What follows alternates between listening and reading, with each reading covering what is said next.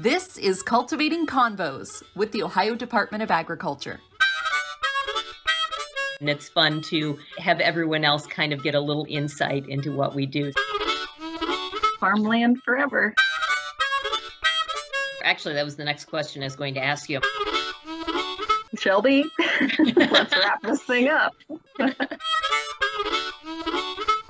Welcome back, everyone, to Cultivating Convos, the Ohio Department of Agriculture's weekly podcast. I am one of your hosts, Shelby Croft. With me, as always, is Megan Harshberger.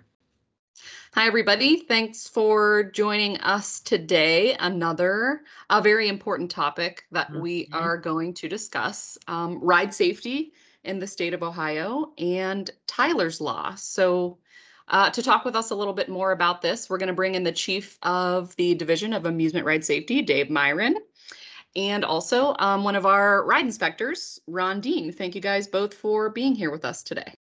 Howdy. Thanks for having us. All right. Now, I go to fairs and festivals and I just want to eat some fried food and that sort of thing. But we also know the other component is rides, and not just at fairs and festivals. I mean, these are rides across the state. So, Dave, why don't you just start and just kind of tell our audience what Amusement Ride Safety Division does when it comes to inspecting the rides? Absolutely. So the division and our inspectors are responsible for ensuring that all rides that are set up in the state of Ohio, like you said, whether they're at Cedar Point or Kings Island, the permanent parks, or at the fairs, are set up properly. They're meeting the manufacturer's specifications. The operators know exactly how to operate those rides, and frankly, they're there to ensure that the rides are operating safely. So, Ron, you're one of our inspectors.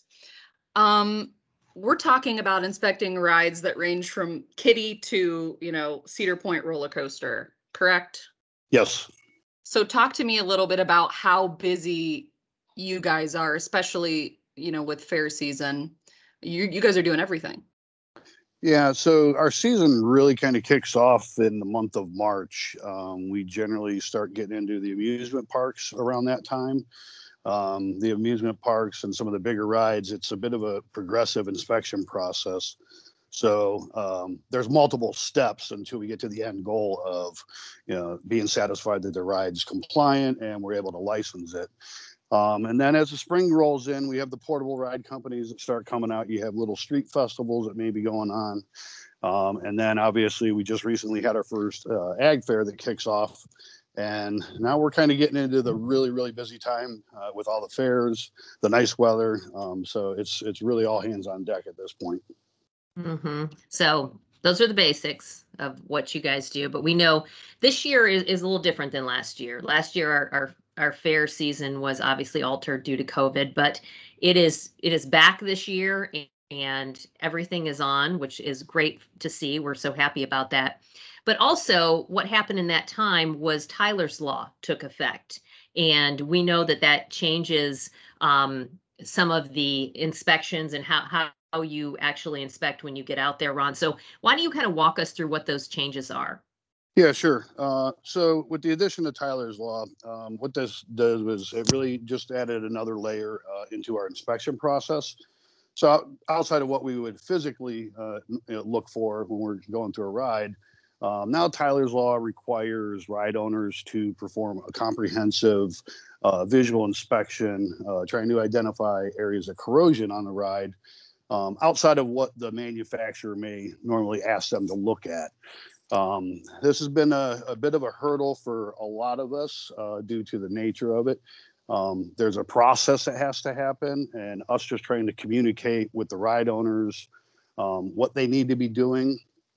There is a confusion out there that it's what we're looking for, but it's really what they should be looking for. So for a lot of this, it's just trying to bridge that communication gap and make sure they understand completely what they need to be doing. And then when it comes to the documentation of any findings, just verifying that any issues or concerns were addressed via either the manufacturer or a certified engineer, because those are at this point the only two people that are we will accept any kind of repair criteria or acceptance criteria from. Honestly, I think ride, as you said, safety is the number one concern. So what we're looking for is, as Ron indicated, those areas of fatigue and corrosion. And I think from a ride goer perspective, what you'll see is just as, the vast majority of the rides have always been, it's a safe ride, that just an excellent ride experience, and be able to enjoy the fair as they should. Yes, everyone likes to enjoy a fair. Ron, I have a question about, I mean, you've been doing this a long time, and obviously you know what you're looking for and you know what certain things indicate, but you see the outside. Is it tough that you don't see the inside? So a lot of this inspection process, the criteria is we're not determining what process is used. There's a lot of different inspection processes. So obviously us as the inspectors for the state, we're primarily using our eyes. Okay, we're looking at what we can see, components we can see or touch. In some cases, depending on this process with Tyler's Law now, some of the manufacturers, some of the engineers have also incorporated a UT test, which is basically doing an X-ray of the metals to determine the thickness of it, because maybe it's a piece of a box tubing that you can't see in. There's bore scopes where you can actually put them down inside open tubes to see what the material looks like in there. So this again goes in line with the manufacturer and the engineers. They're ultimately going to be the ones that determine what is going to be the best inspection process to be used, depending on the type of component. Because like you said, there are areas, just because of how the ride is built, that visually you just cannot see at all. This might be for both of you guys, but would you say mostly everybody has been cooperative and compliant with what we've had to do? I think that, with anything, change is hard. And so what we've been really trying to do is just, as Ron was kind of indicating earlier, is communication's key. So we've been trying to get ahead of it and putting out some informational and educational resources. Megan, the YouTube video that you said is another example of just how we're communicating.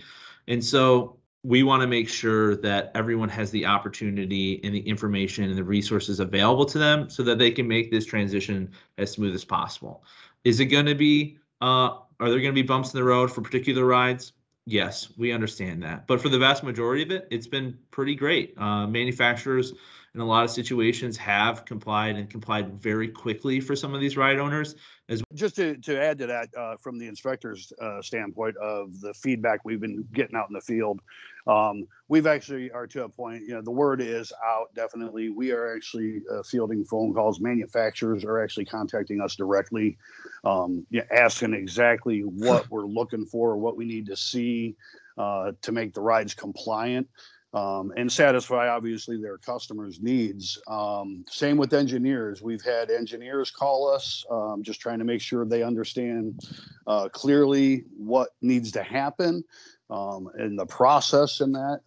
And even the ride owners. I actually just took a phone call from a third-party company that Ohio company is going to utilize to perform these inspections. So the word is out.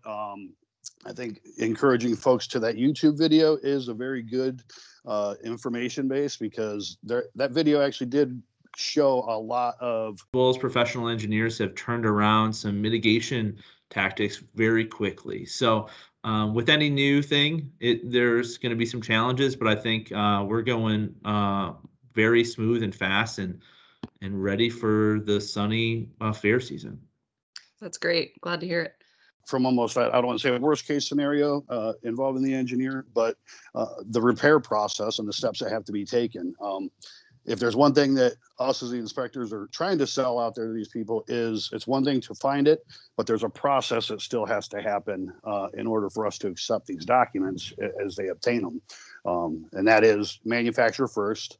And if the manufacturer isn't available, then you have to utilize an engineer. Those are the only two key people that we'll accept any kind of documentation from. All right. Thanks for explaining that, Ron. We appreciate it. And I really think that probably wraps it up. You guys have done a really good job of explaining these changes. And, I think that this is really good so that people out there know we take a lot of steps, we take a lot of measures to make sure that kids and families are safe on these rides. Our pleasure. All right. Thanks, Dave. Thanks, Ron. Thank everyone out there for listening, and we will see you back here next week on Cultivating Convos. Toodaloo. Cultivating Convos is created by ODA's communications team. Make sure to hit subscribe to get the latest episodes in your feed, and like ODA on Facebook, Instagram, and Twitter for up-to-date news about agriculture in Ohio.